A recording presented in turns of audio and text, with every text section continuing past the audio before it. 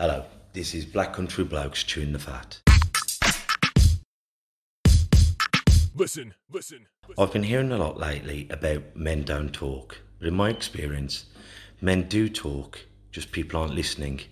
So it's going to be me and a group of blokes discussing our struggles and victories through life. Warning, there may be some bad language, so apologies to all the moms, especially my own. Let's get going. Listen. This is the Black Country Blokes chewing the fat about everything it is mental health, disability, and life in general. Here with me, Kev Dillon, and my partner in crime, as always, Lee Cadman. And we're joined by Rachel from WeLoveCarers. And thank you, Rachel, for coming on. No, thank you for inviting me. Appreciate it. And she's going to be telling you about all the wonderful things and what she got into it. But as always, we're going to start with our gratitude list. I'm very grateful. I mean, my lad, Osman Mohammed, at the World, what a performance he put on. I'm so very proud of him. His dad, unfortunately, lost last night to the Georgian, who I honestly believe will go and win. Very close fight. Very close, wasn't it, Lee? It was very close. Very close. He lost to be unanimous, but every round. Yeah, it was unlucky, wasn't it? It's a very pick and fight, wasn't it? Could have gone either way, but we've got to remember the 3 bouts he had before the one loss. He beat 2 lads on a unanimous and a stoppage. And sometimes, when you're in these competitions, you're so sad when you lose. But you've got to remember how very few people have gone to this tournament. The World is the only line ever. He's the only person from the Midlands who have gone to this tournament and to box as well as he has. So I'm very proud. I'm very grateful that we've got the technology that I could watch him and talk to him every day. So I'm very grateful for the technology and very proud as a coach. Lee, what are you grateful for? I don't know. I was listening to you and I've not stopped and thought about it. I wasn't use that interesting. I'm grateful for the £15 you didn't spend on me today. What am I grateful for today? My mum. My mum has saved the day once again, and unfortunately, Call's school was closed today, or her class was closed, and she saved the day and jumped in and helped me so I could go off to work and do my bit. How come they were closed? I don't think I can say on here because I'm not 100% sure. Yeah. But it's great. Less said at the moment. I think the best on that. Yeah. It's great. I mean, your mum's one of Call's carers. Yeah. Because sometimes, if your mum couldn't do it, you're really against it, isn't you? Yeah. I've took her to work a few times with me. She's sat in there. But it's not ideal for her. It's not much fun in my little shop. And you're hoping she's having a well day. Yeah, that's it as well. Yeah, you're hoping she's well enough to be in there. So yeah, grateful for my mum. Rachel, what are you grateful for? Family, all the support that they give us with the kids. My other half, even though I don't like to say it out loud, for everything that he does. He's at uni at the moment, so he allows me to go off and wander and do what I want to do. Well, like I said, he looks after the house basically. So I'm grateful for that. Basically all the support that the family and friends give us. And it is this one, if you're lucky to have a care network, a family, friends, whoever it is brilliant, because we often think, well, what have I got to be thankful for? And you go, well, if you take them people out of the scenario, life gets even harder, doesn't it? Yes, it does. Yeah, it's really hard. Family's important. And family hasn't just got to be blood, has he? I'm lucky to have my Dillon family, but I'm also lucky to have my Lyons family, and it's amazing who are there for you when you need to. Everyone likes to be with you when you're winning, but when you're on your backside or looking up at the canvas, thinking, "I need help now," it's your loved ones who can pull you up and through the hardest of days, isn't it? Yeah, that's right. Like I said, as you said, it's second family with the charity. Like I said, they're all carers there. And the support that they give each other is amazing. And would I say some of them mentally are probably in a better place for having that support. So as you said, having friends and having that support network is essential. Because it can be very lonely, can't it? And I always talk to Lee, every day we phone each other, and it's normally the first, brother, how you doing? How did you sleep last night? That's always one of the first questions I always ask Lee, because my daughter's able-bodied, fine, but when she's been pooed with tonsillitis, when she's been a baby, I'm terrible. You know what I mean? Because we need sleep, and this poor bugger, and by the terms of it, I've gone years without it. So it's always that first thing. And I could hear in his voice some days when he's had a good night's sleep, he's fresh, but you'll have like days, if not weeks, of not moaning, but just biting on your gum shield and getting through it. Yeah, I look that good, do I? No. No. What sleep? You don't need sleep. You do amaze yourself at how little you do actually need it, and how much you get used to functioning without it. Yeah. And I do find now, if I do have a better night's sleep, I feel terrible the next day. I feel really terrible. Yeah. I just feel tired all day then. Whereas if I've not had much, I can kind of just get on with it, and I'm all right. Yeah, it's right. You have a good night's sleep and you feel worse. Yeah. So you live on no sleep. It's just part and the parcel, I think. Yeah. Of being a carer. And you just sort of get used to it, I think. Yeah, you do. Definitely. It's odd. And I don't think you ever have a good night's sleep. Like, a good night's sleep for me is if I don't have to get out of bed. But I'll react to any movement I hear on a monitor. So you're constantly stirring and listening out, whether you have to physically get up or out of bed or not. You know the monitors are on, and you're alert to them, aren't you? Yeah.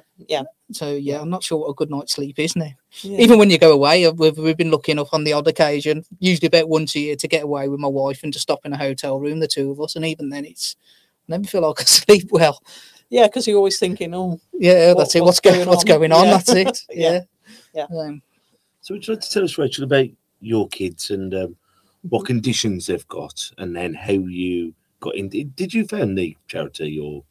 I would say co-founded, but took over very shortly after it started, the charity. So basically, I become a carer when I had my lads. They're probably one of the smallest surviving twins in the country, so £1.1 and £1.7. So they were in hospital for 6.5 months. It's a bag of sugar, isn't it? Bag of sugar, yeah. About the size of a hand, really. And they were about an inch wide. Through the amazing work for the neonatal unit at Wordsley at the time. They did survive the night. So a lot of ups and downs. They died several times in neonatal. So we were expecting the worst when they come out regarding disabilities. But they've done exceedingly well, considering the state that they should be in, really. So one of the lads, like I said, autistic, ADHD, severe learning disabilities, other mental health issues, cognitively very low or extremely low, and several medical health issues. Like I said, they've probably got about 25 diagnoses each, so I'll be here all night.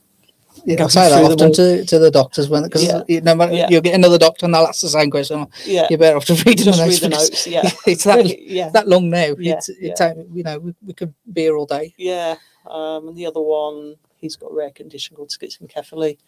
He's got cerebral and athetoid cerebral palsy, so it's a spastic quadriplegic. What do they mean, though, please? What was that? What did it? I couldn't even pronounce it. It's the schizencephaly. Yeah, what's that breakdown to? So basically, there's four types of schizencephaly. You can have it on the left side of the brain, the right side of the brain, or bilateral, which is both sides of the brain.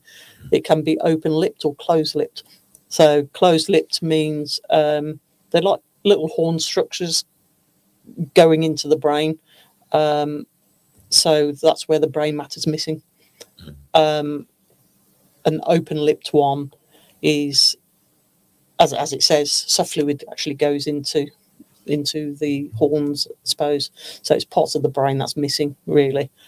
But that schizencephaly can bring on the epilepsy and stuff, which he's got. So he's got multifocal epilepsy with secondary generalisation. So he has multiple seizures during the day, but it can be any part of the brain, really. Back third of his brain is a cyst, so the back third of his brain's missing, top third of the brain's missing, which we knew he had some cysts at the top of the brain when he was born. But it was a bit bigger than what we thought it was. And then obviously with the cerebral palsy and dystonia and various medical issues again. Not too many to mention. Could you explain to what people out there what cerebral palsy is? Yeah, so cerebral palsy, it's basically cerebral is your brain, and the palsy is your muscle. So there's 4 different types of cerebral palsy that you can have. You've got the ataxia, athetoid, dystonia, and spastic quadriplegic, or the spastic. So obviously spastic quadriplegic is itself, it's all 4 limbs.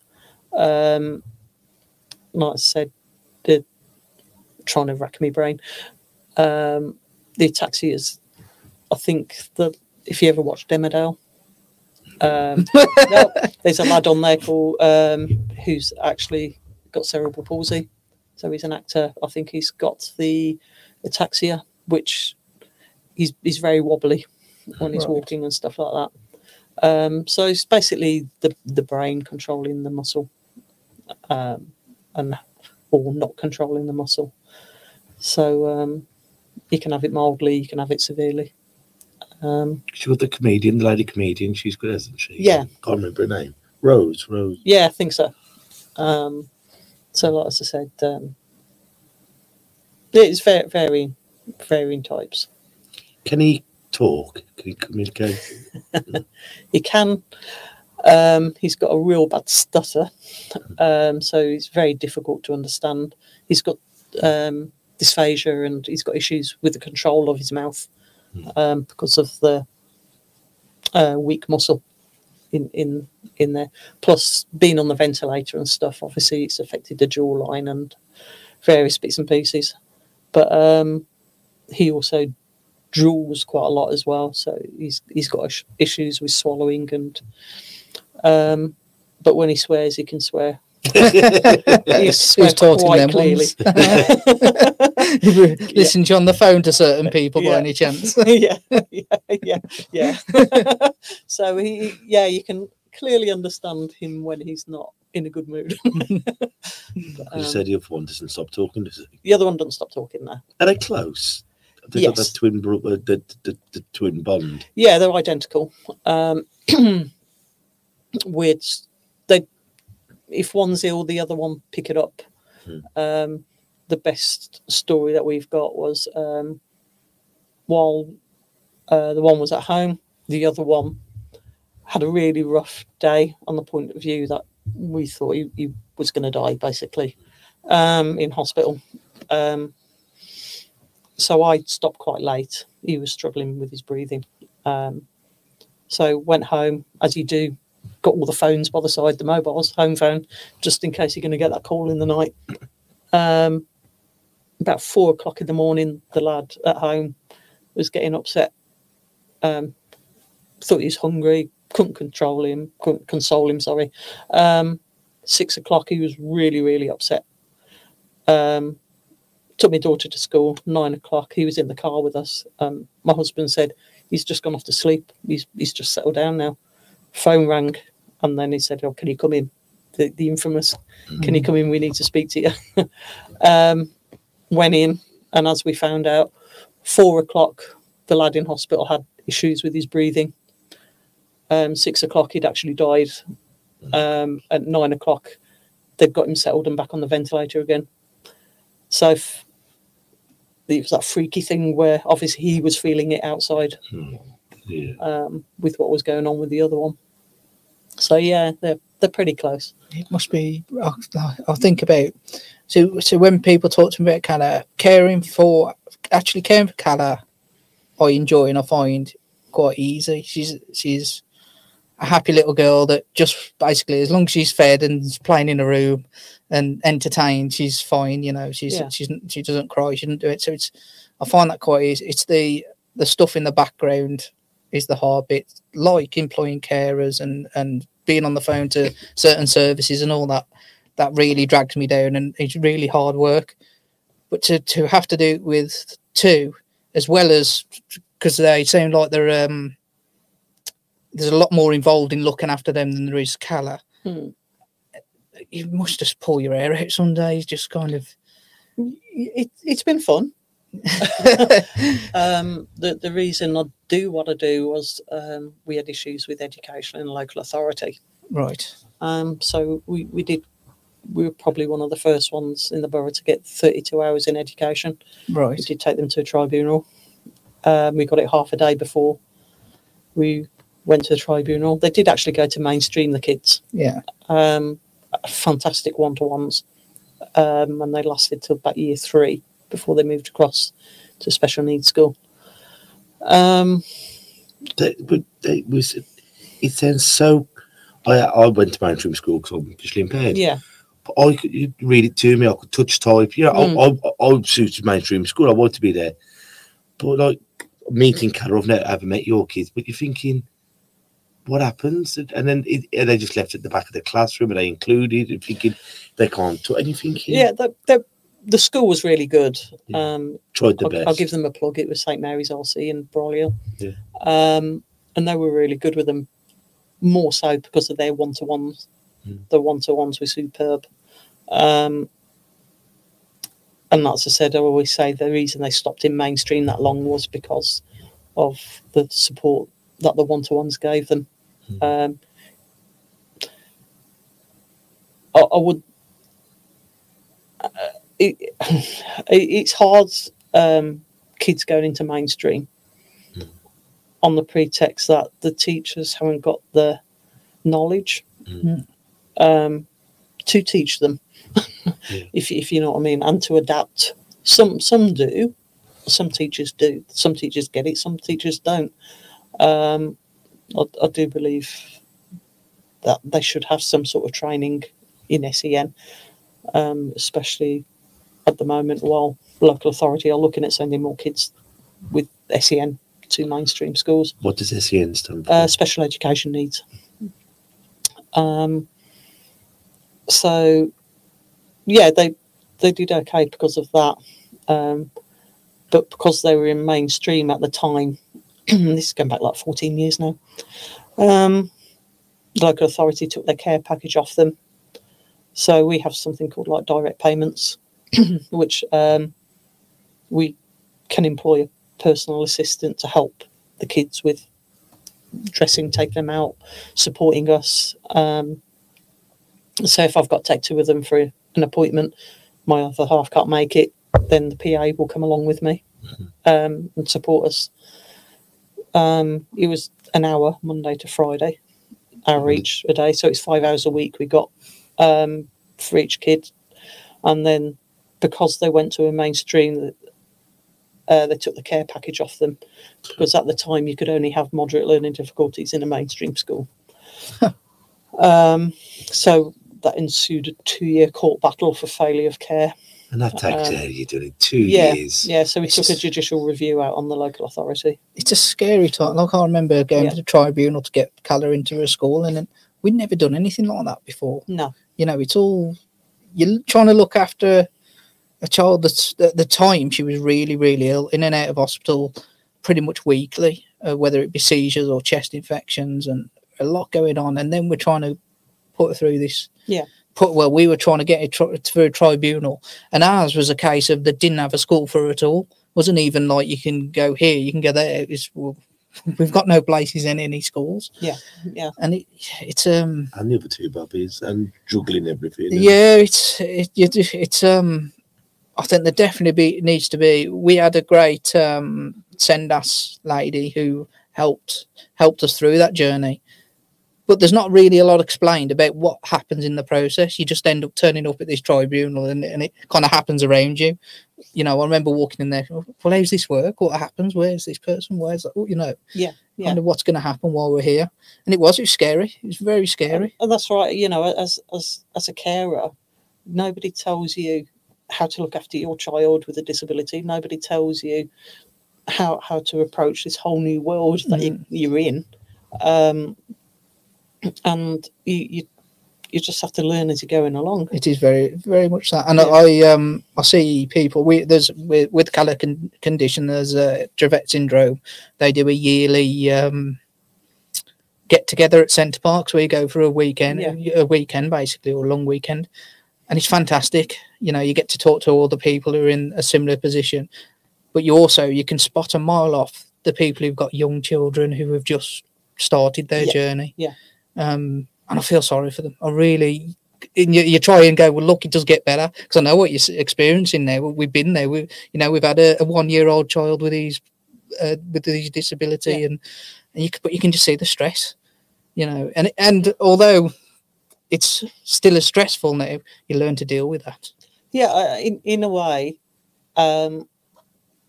is it easier that we knew right from the beginning that they'd be severely disabled? For me, I suppose it's the kids who probably on the autistic spectrum, who probably don't get diagnosed until they're 5, Plus, 6, you didn't 7. have the internet then, and the internet's been a godsend. Yeah. You know, for us to sit and be able to research if there's a new medicine, if there's this or that, if anything changes, we can sit and research it and know a bit more before we go into these situations. Whereas, well, you know, you didn't have any of that, did you? The internet wasn't there. Like I said, it was, but and again, I think it's a good thing or a bad thing, because as soon as you get a diagnosis, especially with the severely disabled kids, is that you automatically go on the internet, and you automatically assume the worst. I've spoke to Kev on the podcast many a times about this, and I the way I do it now is I know if I'm in a good enough position in my own head to search those things. And sometimes I won't. If I get that information on the day, I might leave it, and then a week later I feel actually I'm ready now to have a look, and because I can deal with the information better. Because it can be doom and gloom. They don't really give you the good side of it, do they? You know, it's all the bad side. So and I think that that young lad's on the news today with Jack Grealish, where they were saying, oh, you know, this was his diagnosis when he was born or when he was younger, and my other half did actually say, well, they're not going to tell you. They're always going to give you the bad or the worst case scenario, and if it gets better from that, then again, we've spoke about this before, and in part of my job when I was working for Lecky, going around and meeting a lot of children, I remember quite a few times going into a parent's house, and they'd look at this piece of equipment and go, well, the doctors told me you'd never be able to use that, and that straight away I'm like, I don't think that's the right way, because the doctor told us that Calla would never be able to walk. And here she is at 8 now taking steps. She's not steady. She's not racing around, but she's taking steps. And it was only because I knew equipment, I knew myself and I think I've gone to these places and they've basically give up themselves instead of giving the child the best opportunity to achieve that. Does that make sense? I think sometimes I understand why they do it. They're trying to manage expectation, but for some people that can just close the door and they're going, well, the doctors told me that person's never gonna say a word, so I'm not even gonna bother with it. Yeah. No, I get that. And again, like I said, really going back to the carers, should there be more support for them? Where you go to multidisciplinary assessment, whatever, you're given a diagnosis, and then it's bye. Said that as well. So where's the support for the care after? Because like I said, you automatically write down all these diagnoses of what your kids have got, and then you go home and you Google it and you think, oh crap, you know, this is really bad. There's no form of like counselling, is there? And it should be some sort of counselling. There should be some support for the carers once you've got that diagnosis. Your life's never going to be the same. No, because it's just go, right, get on with it. Get on with it. And for me, it's that's when they manifest into mental health issues. It's like the parent goes through a grieving process because that kid's not going to be how you expected them to be. So okay, they might not have died, but that thought of what they should be like has, if you know what I mean. Perfectly. So it is a grieving process still, and there should be some sort of counselling for the carers to get over that, really, and not to assume the worst. Yeah. So Harry, my lad, who's autistic, like I said, he died on us 5 times in hospital. Both of them were bagged and masked over 100 times. It was a really tough time for them. And they were set. The message that we got was that Harry would never lift his head off the pillow. Harry runs around like a loon 90% of the time. Like I said, he talks non-stop. Is that a good thing or a bad thing? He didn't stop speaking until he was 5. But these are all things that they said wouldn't happen. Yeah. And as you say, not with that grieving process, it's every time they say your child won't, you die a little, don't you? Don't get, you come back alive a little bit when they've proved them wrong, and my baby's now talking, it's running it. But every time they're saying, well, so he won't be able to watch telly with us. He won't be able to take if he's hungry. He won't, and it's we catastrophise, don't we? Because what am I left with? Yeah. What life he or she will have? But then when they can prove like the colour walking, your baby, it's you. It's a great win, isn't it? We need wins in life, don't we? Yeah, and I think again, like I said, it all goes back to changing your mindset as a carer, as a parent, and like you said, not looking on the negatives. It's looking at the positives. That takes a lot of. I mean, it took me years really to start getting through that. Yeah. I mean, there's a lot of the time in the first probably 4 years where you just feel like you're trying to keep them alive, to be quite, let alone whatever else is going on in the world at the time. You're just trying to get through a day, keeping them alive and keeping them going and keeping yourself going and keeping your family, so I've got 2 other children, keeping them going. And, and in a way, do I say it's worse for men? Because that's why you as men don't talk to each other. No, we don't talk. No, we don't, and that it is a massive issue. And again, hence why I sit here and do this. Is one of the main reasons as well, to show my son that you can talk and you can, because my son's been through it.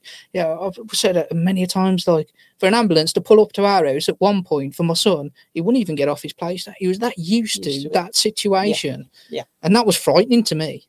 I was thinking, my God, that shouldn't be normal to be used to that kind of thing. Or that's what we're here to try and get men talking. And that's why we have people like yourself on who explains it and has been through it and sharing your experience, and showing it's okay to do. That's absolutely fine to talk about it and talk about what's going on. Yeah, I think for women, they naturally get together and have a chat and talk about, this has happened and that's happened, and it comes a lot more naturally and easy for us to do that.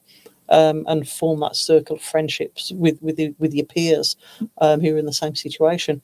But for you as men, I think obviously it's a lot harder to open up, especially probably feeling that you have to be strong for the family. Yeah, well, I still now. I can talk on this podcast all day long and tell everyone my problems at home, and that I'm at counselling now, I'm doing this now, I'm doing that now. But I still find it hard to speak to my wife about it. Yeah. And because I don't want to project my angst onto her and make her life harder, I suppose. But I'm also realising as I get older and as I share more on here, by not talking to her, I'll just make it harder on her anyway. It's kind of that situation. But it takes a lot, because you are brought up to be the man of the house and to take these things on your shoulders and keep pushing forward. But it catches up with you. It catches up with you, and it buries you. Yeah, it does. And I've said again on the podcast many a times, Calla was quite ill in 2018 and was in hospital over 2 months. Again, induced comas. Quite a serious time. And at that time, my mental health was great, because the only thing I was concentrating on was Calla. That was it. We was in hospital that time. There was no background noise. It was just, let's get us through this situation.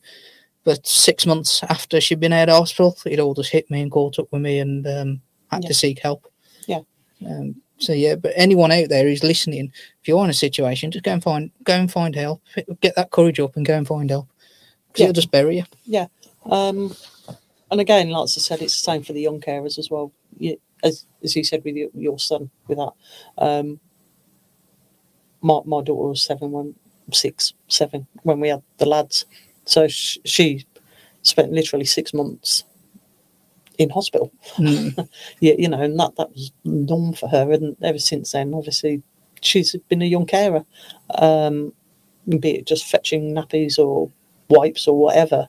But they've also missed out on going out because of being in hospital. They've missed out on, you know, social events because we haven't been able to take her, and things like that. Somebody nominated us for a holiday to Florida, so we took the lads, and my daughter was 15, 16 at the time. Last day she said, I'll never forget the words, she said to us, we were walking back to like the shop area, reception area, and she went, this has been the best holiday of my life, Mum. She said, but the boys are going to die before me, aren't they?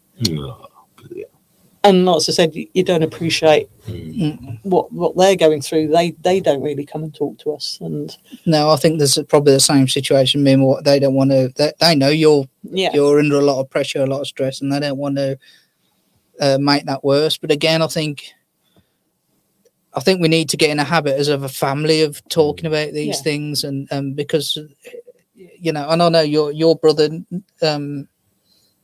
He's always said he didn't feel it as much, did he? Because he understood what was good. But your brother was quite a bit older than you, wasn't he? But yeah, I think like I've said again loads of times that when we've been hospital and our kids have been palmed off to family and friends, people that know. But it's not like being at home in your own bed, and their worries are the same. So we're sitting in front of Calla so we can see what's going on, whereas their imagination is just running wild. You know, they're at home and the imagination running wild about what's going on, which can be a lot of worse. And I know my eldest, my daughter, she suffers quite bad with anxiety, and it's a lot to do with waking up in the night and us being gone, because we'd had to get an ambulance to go somewhere, and then maybe the nan's. Luckily, the nan lived the street up from us, and she'd come down and she'd be there in the morning and be like, well, I went to bed and everyone was at home and everything was fine, and now I might not see my parents for 2 weeks. Well, we did some work with the charity just before lockdown with some of the kids, young carers, and I have said to certain areas of health that there really needs to be some work done with them, because it's shocking their mental health, and how fast they have to grow up. They're not kids anymore. No, that's right. Even if they could like use our place, come up here, do a bit of boxing around, you know, because hitting the bag is so underestimated sometimes. And how many people just come up, get the pads on or I'll glove up and they beat me up for a bit, and it's like, I needed that. I needed and it's not encouraging violence, which some people say. It's just releasing it, getting the, you know, everything feeling better, releasing, I can't remember the bloody words. Endorphins. But getting endorphins going, and just, then once you're tired, sitting down again, how you feeling now? Because we found that with like the support group. You're coming out, I'm all right, you hit the bags, you do it, and you go, me and Kate's having our problems, or the baby was up all night. And you know, you open up. Your emotions are running high because you're tired, you're worn out, and you do tend to. But there's euphoria in it because you've been doing a bit of exercise. You do tend to kind of, as men, release that emotion more, don't you, and talk more at that point. But that's what we found, isn't it, with the support group? But yeah, I think young carers, there's just. It's almost forgotten about. Well, I think it's forgotten about with carers, to be quite honest, let alone young carers. I think you're kind of, you know, left to get on with it and left to figure it all out yourself, and left to make all these phone calls and do all this work around it. But I think a lot of it just comes down. There's no with LA. There's no accountability. I think carers just get the short end of the stick, don't they, with everything? Yeah, it's like even with the budget, you know, I scoured through, because obviously I didn't listen to it. Obviously there's an increase for people on benefits, but there's nothing in there about carers. You know, you're still stuck on your £69 a week for a 35-hour week job. I think that's it.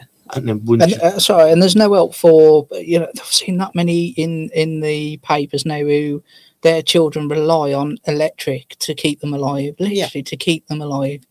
So they're spending thousands upon thousands, and there's just no help there. You just think, No. where are we at if we're not helping these kind of people? And when you have to have the actress Kate Winslet give someone £17,000 just so she can have electric to keep her Keep the kid daughter alive, alive. you Yeah, to the I middle just- range, I was saying, like, you only get your carers allowance per household. You don't get it for both kids. No, you only get it for one because it's classed as a 35-hour job. So you get that It's for a one. really bad paid 35-hour job. Yeah. And once you become a pensioner, You they take it away from you anyway. Yeah. And if you- Depending on your pension, that was a bit of a grey area, which I'm not 100% sure on, and I've never been 100% sure on it.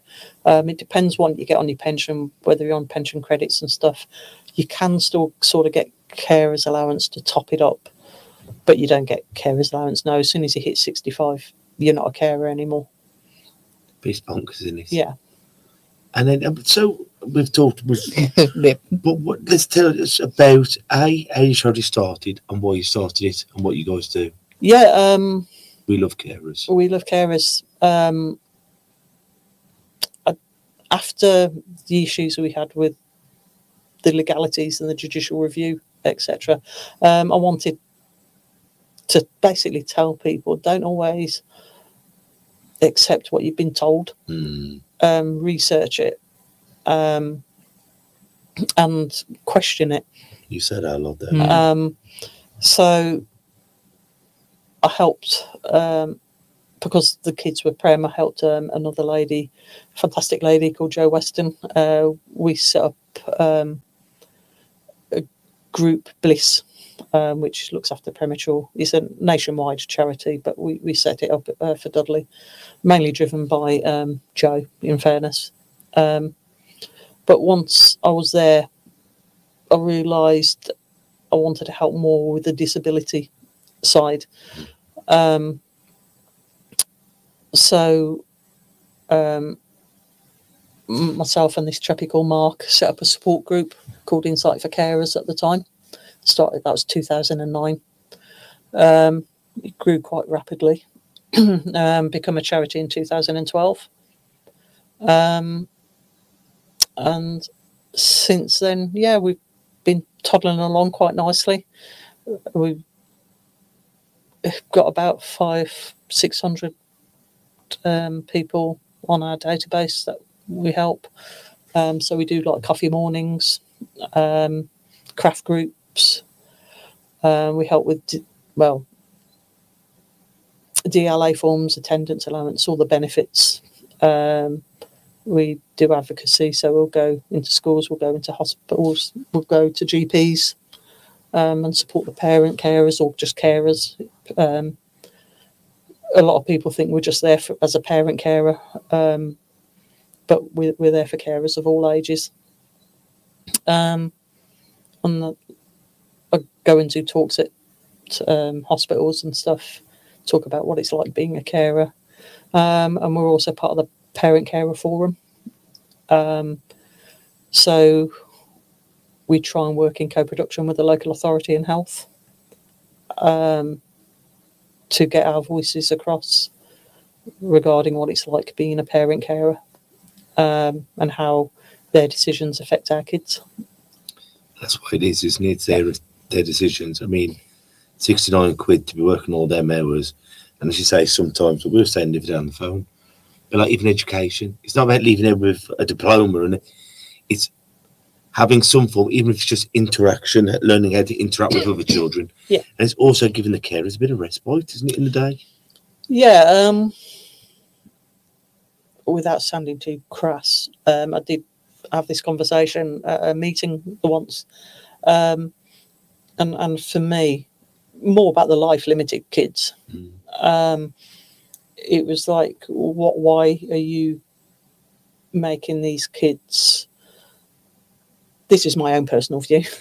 Why are you making these kids fit into your boxes, and why are you assessing them so they have to move on to the next stage? I'll swear a bit here now. because What you want. I basically said, what's the point of them doing all that to tick your boxes when it means jack shit to them if they're dead? So if my lad dies tomorrow, all this assessing, all this making him take tests to move on to the next stage in education or whatever, it doesn't mean anything to him. For me, it's life experiences, going out, seeing the world, tasting different foods. Yeah, you know, yes, school is important socially, and they do have to learn some stuff. You know, I'm not denying that, but to say, sorry, you've got to hit this certain level before you move on, why? For me, Yeah. you No, know, I agree with you totally. there's more to life than that. Yeah, and I think it's about if you're going to do that, it's about working on skills that are going to benefit for instance, like making sure the physio's in place and things like that. Because if you have got the potential to do things like walk or the speech and language or talk, you know, making sure that's in place and looking at those kind of targets more than any other target, really, just to improve or potentially improve quality of life more than whether they tick a box over here. Yeah, and I think it's more finding more now because obviously they're moving on to college or special education college as it is. So theoretically, they could go up to 25. They could stop in college. But as we were told, it's not a given right. A conversation we had the other week, it's not a given right that they can stop in college to the 25. You know, they have to be seen that they're making progress. And I said, okay, what's your threshold of progress? Because making a cup of tea is progress. Being able to go to the toilet on their own is progress. Yeah. So what is your threshold for progress? Because for every child or young adult, it's something different. So I was just interested what their threshold is for these kids to maintain just doing life skills, I suppose, at college, and for them to move on for another year. And you do wonder that, okay, let's say they have this progress, this imaginary progress that they probably haven't got actual gauge for. What happens if they don't meet it? So you leave college, and then what's happening at that point?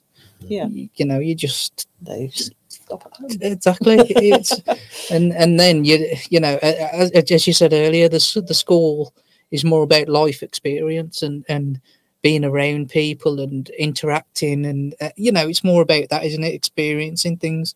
So they'll miss out on all that and just.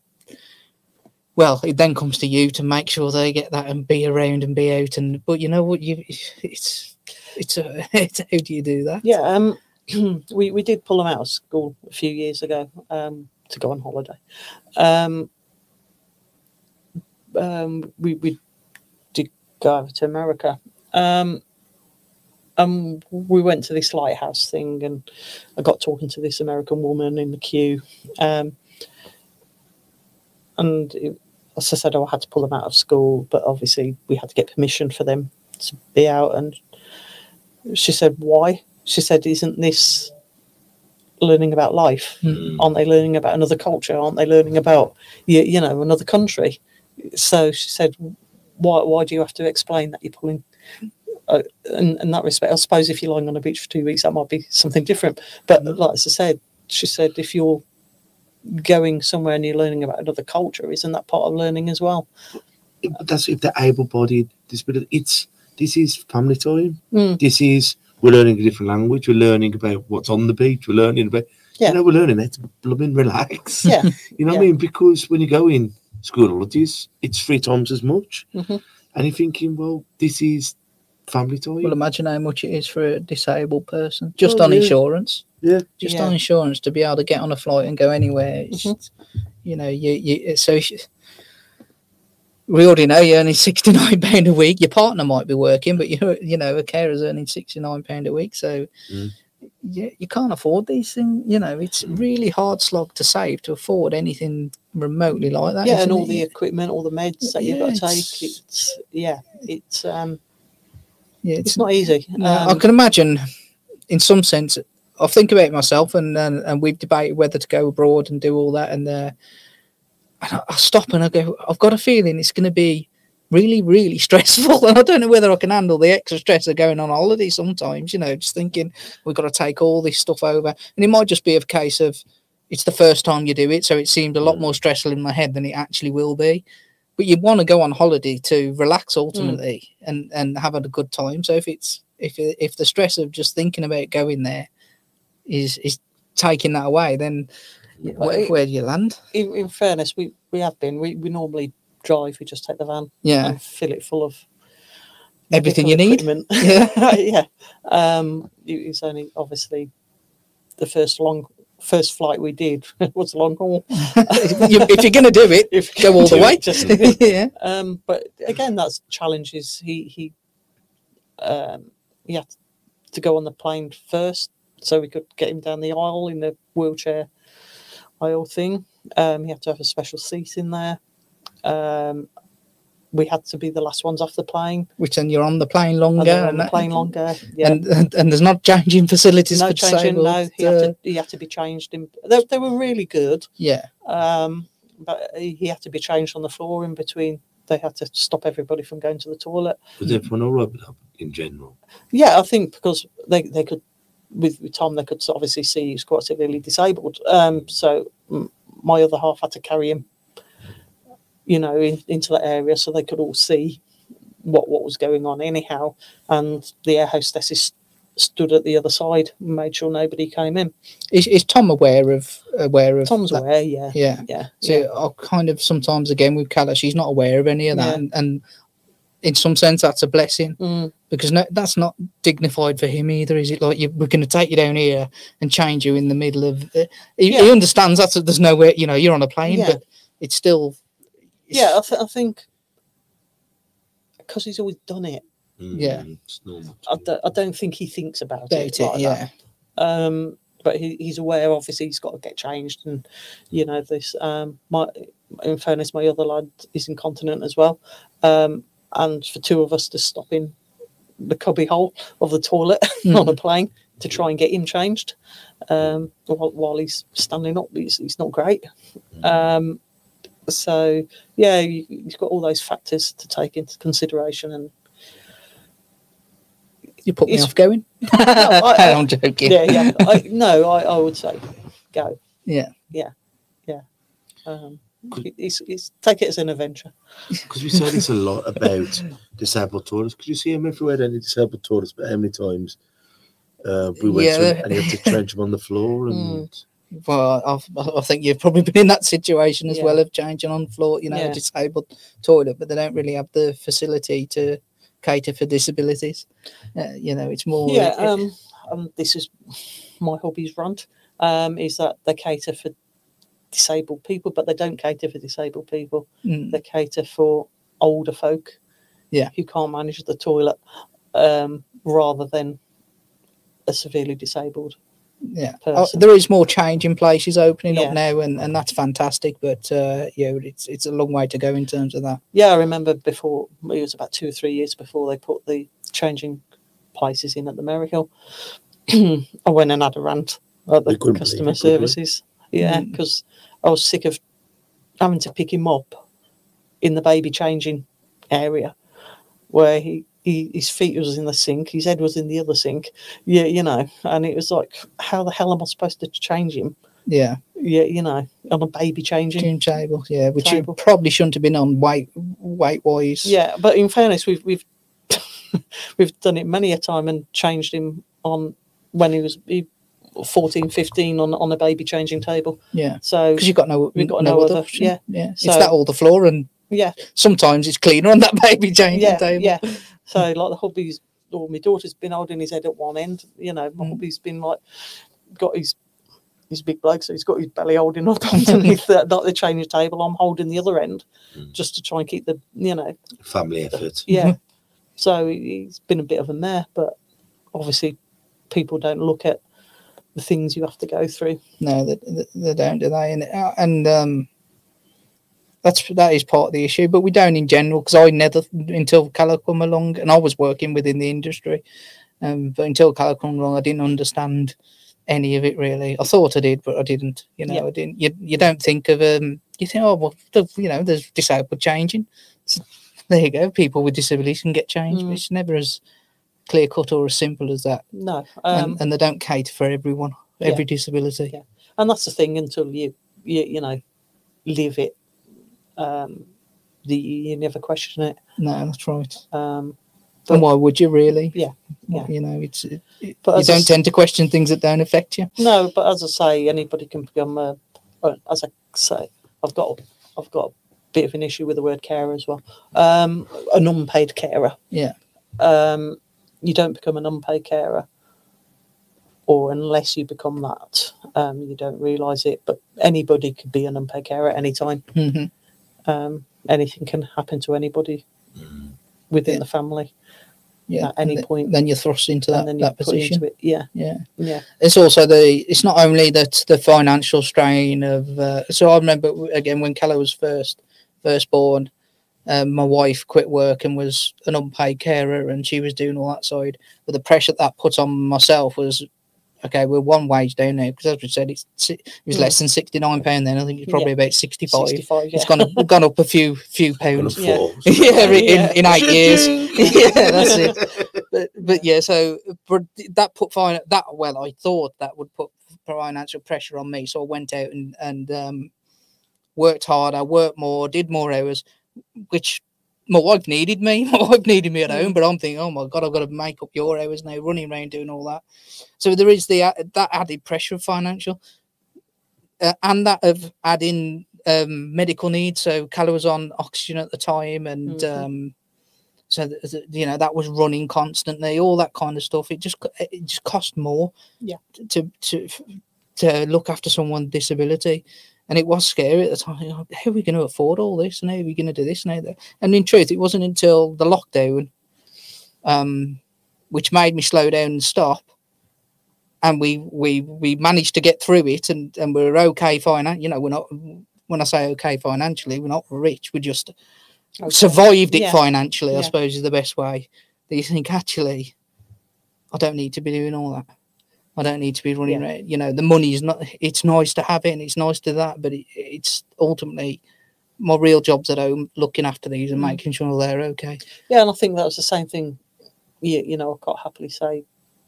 My other half was a driving instructor. I worked. Obviously, he had to go down to part-time hours. I had to give up work. Quite happily say we lost about 40 grand a year in income. But then he was like, oh, I need to try and make it. So he was working 60, 70 hours a week. And it was like, and obviously that was having an effect on his mental health.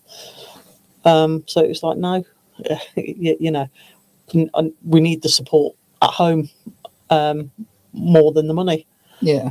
And you learn to survive without the money. Yeah. Like everyone else. Again, we were at a meeting, and they were talking about carers, and they were talking about the postcode deprived areas. And I did say to him, the person who said it, really being as a carer, there's no actual deprived areas. You'll probably find those who are more likely to be on the breadline are those in the more affluent area, because they've got the mortgage, they've got the council tax to pay. And again, they've been thrust into it, and they've been thrust into it, Whereas in the more deprived areas as such, you've got your rent paid, you'll get your council tax paid. And you're more used to being in that situation to begin with. So you've probably got somebody who's living in the old quarters in Stourbridge, mortgaged up to their eyeballs, both of them doing really well or whatever. And then that money's gone. So how are they going to pay for the life they're accustomed to? They can't. Yeah. So either they lose a house, or like I said, they're living on the breadline just to keep the house. And in fairness, that person turned around, I didn't think of it like that.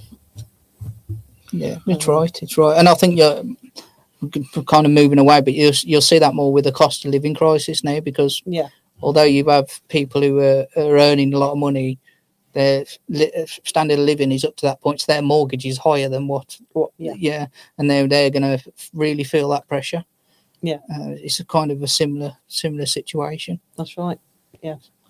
So apart from not with the benefits, because we've obviously Christmas coming up, Mm. and you're doing something with toys, aren't you? Yeah. We sort of run to keep ourselves self-sustainable. We don't get a lot of funding, in fairness. We run an auction every week online on Facebook. So people donate us stuff and we sell it, obviously, on there. Some of the toys we've got a toy sale on this Saturday, actually. So some of the toys we keep back for Christmas. So the carers and that can buy it at stupid prices, really, which is quite cheap. So that gives the kids some presents. Same with the clothes, on the pretext that the kids have got some presents, and not, as I said, it's not eating into their bank account so much. But we also keep some of the toys back. We run a toy library. When our lads were a lot younger, Dudley had 2 toy libraries, North Dudley, South Dudley area. And we used to use it, so somebody used to come round once a week, once a month, with a van full of toys. And we could hop on the bus, go and see some toys, mainly specialist toys for kids with disabilities, and let them play with it and give it back next month. That sort of dissolved mainly because of the cost of it. So we sort of inherited some of the toys. And we're in the middle of cataloguing them at the moment. But for me, while it was great that the lads got something to play with, I was quite aware that my daughter was sitting there and not being able to get anything off that bus. So for me, it's for the siblings as well. So it's for the young carers that we can offer them something to take and play with as well. Yeah. Read or watch a film or something that they, yeah, it's almost like taking your kids to when Toys R Us was around and only buying 2 of the 3 a present, isn't it? Yeah, it is. And if anything, it's probably, not as I said, the siblings who probably could all benefit from it more than the actual kids with the disabilities. So we're looking at getting that set up again. So in a way, we still have to like quite good conditioned toys that kids with disabilities and sensory toys and like the wooden toys, like fine motor skills type thing, that these kids can use and play with. You know, about me being ignorant, but like, you know, your baby toys. Yeah. When it's like flashing lights and Yeah. more those kind of toys. Like. Yeah, because with some of the kids, even though they might be 12, 13, their mental age is still 1, 2, 3, and they're still into toys. So more like of those that. kind of toys. Yeah, would be or relevant. or toys they got. I don't know if you ever used it, like the click clack toys. Yeah. So it's a bit like a wooden standing toy where we can get the kids to stand up basically and get them to practice a standing, and they feed the little car at the top and then it clicks its way down. So stuff like that, I suppose, more specialist toys that we're probably after, and more sensory toys. But if someone did just bring normal toys, then you could raffle those, auction those. Yeah, or we keep them for the other kids, siblings. But yeah, like I said, some of the toys we'd probably raffle off, auction off, sell, and then we could get Switch toys. We can get sensory toys in for the kids who need help with the fine motor skills. Or so Switch toy is basically a normal toy, but it's got like a big pad on it. Somebody's adapted it, so all they have to do is hit the switch, and then the toy does what it does. So if it's a train, it will move along. But the kids who aren't able bodies but can hit a switch, they can get the same sensation of the toy moving. They're doing a lot of that with computer consoles now, aren't they? Adapting the controllers. I was lucky enough to be involved with a charity down south who wants us through my business do a bit of work on Lola servicing, and that's what they do down there.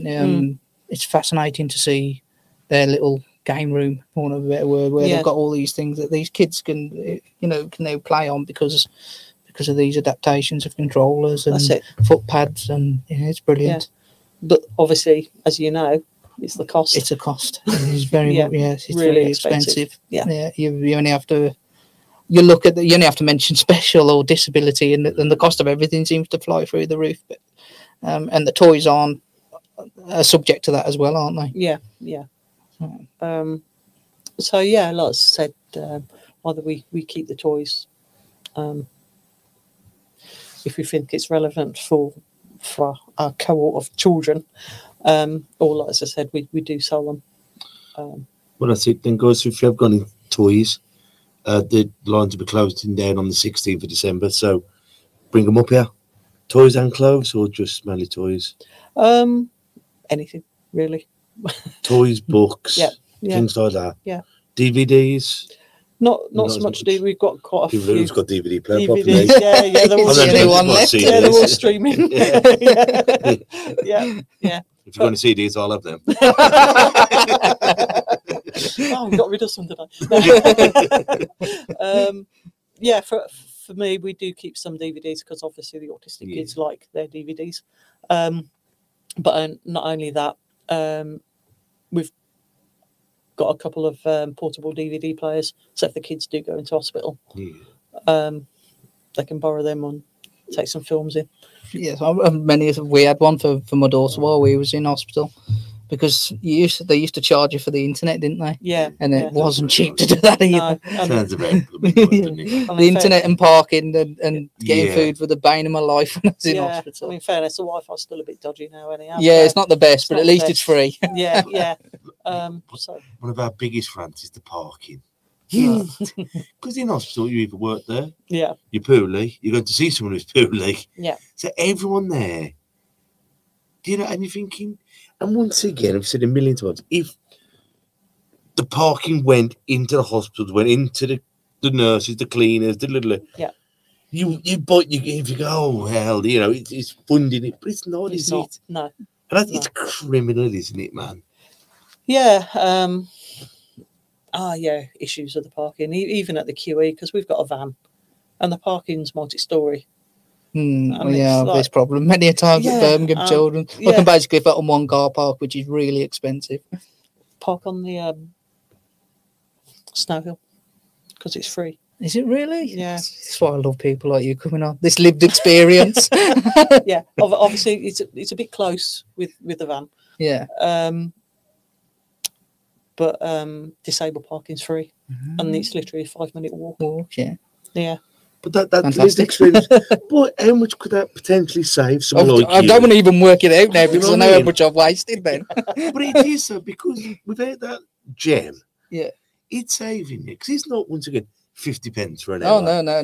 More like £8. £8 an hour. And then some days, you've been up there, you've drive up there, they haven't got my subscription, Kev, so they can't send it to me, so I've got to drive back up. And you're thinking, but before you know it, that's 20 quid. Yeah. You know what I mean? 20 quid plus your fuel, plus this, and you're thinking, blooming there. Yeah, try and get an early morning appointment. There's always plenty of parking there. I'd never have trouble parking in that car park. It's just, just grieves me. I'm thinking, my God. Yeah. Like, you only have to really enter there. If you're on there more than 15 minutes, I think it's at least £5.60. Yeah, I remember the first time we made the fatal mistake. First time we went to Birmingham Children's, we made the fatal mistake of parking on an NTP, and I think it cost us 15 quid for the appointment. And it was like, Yeah. yeah, Yeah. what? 15 quid to go Yeah. for an appointment. Yeah, And once again, back to the carers, £69. So that's a quarter of your weekly's budget. money. Yeah. Yeah. And that's before you put the fuel in, before you've Yep. And if, but this has got to be evaluated. And they can't go, the bloody carers claiming all this. Freaking claiming what? Yeah, I think, how many years ago? It must have been about 16 years ago, something like that. Lady that I knew actually sat down and worked out all the different jobs you do as a carer. So PA, physio, OT, nurse, and basically broke down the bits. I don't know how long it took her, but basically broke down the bits of what she did during the day as being a full-time carer. And I think then 14 years ago, the average wage for the carer was about 70 grand because of all the jobs that you do. Yeah. And what's a full-time carer? Yeah. You know, how many hours is it really full? You know, it's not full-time. It's not a 39-hour. No, you don't say, "Oh, I'm stopping now." Yeah, that's time's it. up. Yeah, Yeah. I'm off. I'm having my tea break now. Yeah, that's it. You Yeah. just say it is literally 24 hours, isn't it? Yeah, 24 hours, 7 days a Because week. that sleep, as you said, and a deep sleep. Well, I will say, like we mentioned earlier, obviously our children went to school, college, but you don't stop. You know, you don't go. Well, you know what? They're at school, guys. I'm going to sit here now. That's when you get on the phone. That's when you're phoning people up, and whether it's booking appointments, speaking to doctors, speaking to physio, chasing equipment, chasing payment. You know, that's when you're sitting doing all that kind of things. I've said again. I think I said last week. I did 100 phone calls in. You just wait 5 months. And that's not including my email, just to sort one problem. Yeah. You know, that's a lot of time. It's a lot of time. So yeah, you don't even stop when they're not there. You know, No. it's still ongoing. Yeah. Is there anything else you'd like to say before we go? And how can people find you? You can find us on the website. It's scrolling across the bottom actually. Yep. So, And we just read that out, Lee. Yeah, so it's www.welovecarers.org. So there's on the front page there's few little boxes that you can send us a message. It'll come straight through to me. I normally forward it on to Anne, who does our parent liaison, but it'll come through to me. And if you've got any concerns being a carer, if you want any help, if we can't help you, we'll point you in the right direction. Obviously, we talk to the local authority a lot, so if we can, we'll raise the issues with them directly and try and get it sorted.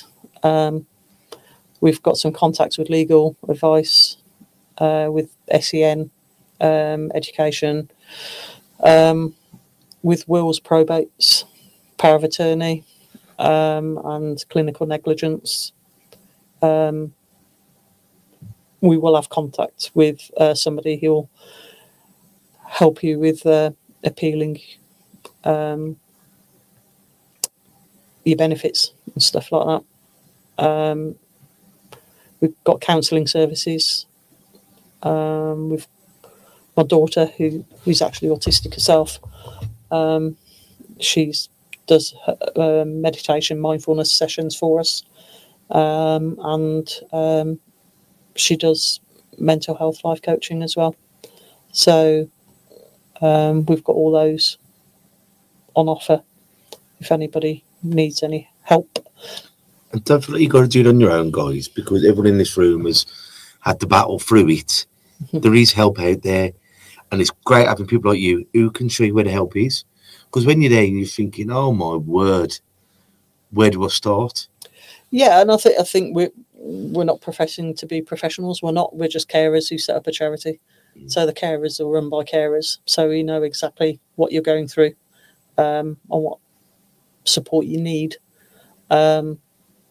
We're quite averse if somebody wants to set a support group up or whatever. We can just set it up. It's not an issue. We also run Chaos, our play scheme. So we run over the summer for the 6 weeks, twice a week. We used to do an intensive play scheme, but with COVID, etc., that was put on hold for a bit. We run a Saturday play scheme, we run youth clubs, we run an over 25s group. So if anybody wants to come along to any of those, or you want the kids to come along, we also run, parents can stop or parents can go. So we also run a bit of a cafe on the side, I suppose, where the parents can have a bit of support, talk to each other, have a cup of coffee while the kids are playing. So all of that is there. And are you on any social medias? Yeah. If you just look for We Love Carers, again, it's on the website, so you can click on that. So we're on Facebook, Instagram, Twitter. I've got to say I'm pretty rubbish at Twitter, so we're rubbish at all of yeah. them. Yeah, we've got a young lady who's just started helping us get that up and running. Well, done properly, I would say. not as an afterthought of me at 11 o'clock at the night going, oh God, yeah, I should have really tweeted about that. It's just like us. Yeah. So yeah, like I said, they can follow us on that, but everything's on the website if they're struggling to find us. One more time, Lee, what is it? It is www.welovecarers.org. Lovely. Well, have you got any quotes or sayings from your organisation or for your own life that's helped you get through life? No, I think there's plenty of quotes, but I can never remember them. I think it's a case of like, you just, if you don't look after yourself as a carer, then nobody's going to support you. You as a carer needs to be in the right frame of mind, because if you go downhill, who's going to look after your family or your loved ones? So for us, especially, you need to be looked after yourself and you need to put yourself first. Well, thank you ever so much for coming on. So, guys, I hope you've enjoyed that. I look forward to seeing you all next time. So take care of yourselves and each other. Ta-ra a bit. Listen. And that's a wrap for another show. But if there are any comments or messages that you would like us to read out for our next podcast, please be in touch. There are also lots of different organisations at the bottom of this page, and hopefully they can help you or someone you care about. Please share this to spread the word. Until we talk next time, ta-ra a bit. Listen.